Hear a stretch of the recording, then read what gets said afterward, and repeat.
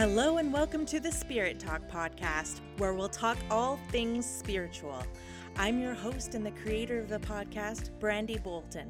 Join me at looking at spirituality from many different angles. There will be no stone left unturned, from science and spirit to topics that some may call woo-woo. I will also discuss my own experiences as a developing psychic and medium. This podcast is for all the seekers out there, and I sincerely hope you enjoy. Are you listening to the whispers? Life speaks to us through whispers, which leads us down a path. I know this to be true. These whispers come from within, directly from the soul. When we do listen, life is magic. We feel content. We feel excited to be alive. We feel grateful. And there are endless synchronicities that continue to illuminate the path ahead of us.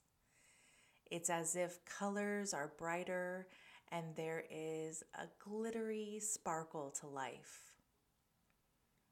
When we come across people who clearly follow their soul's whispers, it's apparent in their energy. Just observing them, it's evident they are aligned with their soul's plan. Others who are on a similar path flock to them, and together they gather a tribe effortlessly.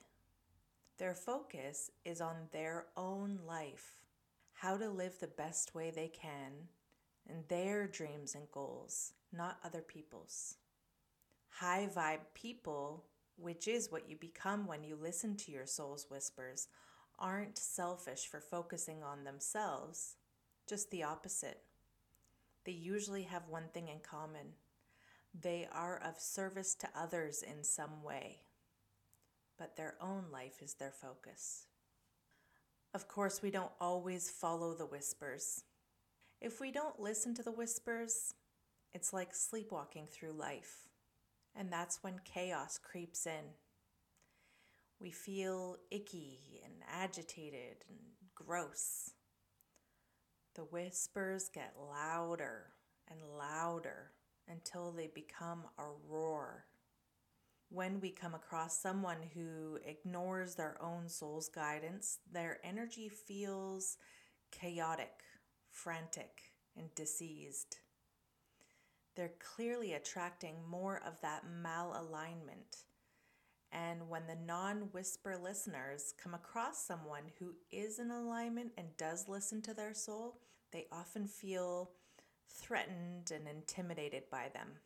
They may even lash out. Why is it helpful to know this? Because it builds compassion within us. That person or people who are rude to you or treated you so poorly, they haven't been listening to their soul. They most likely feel alone and have strayed far from their path.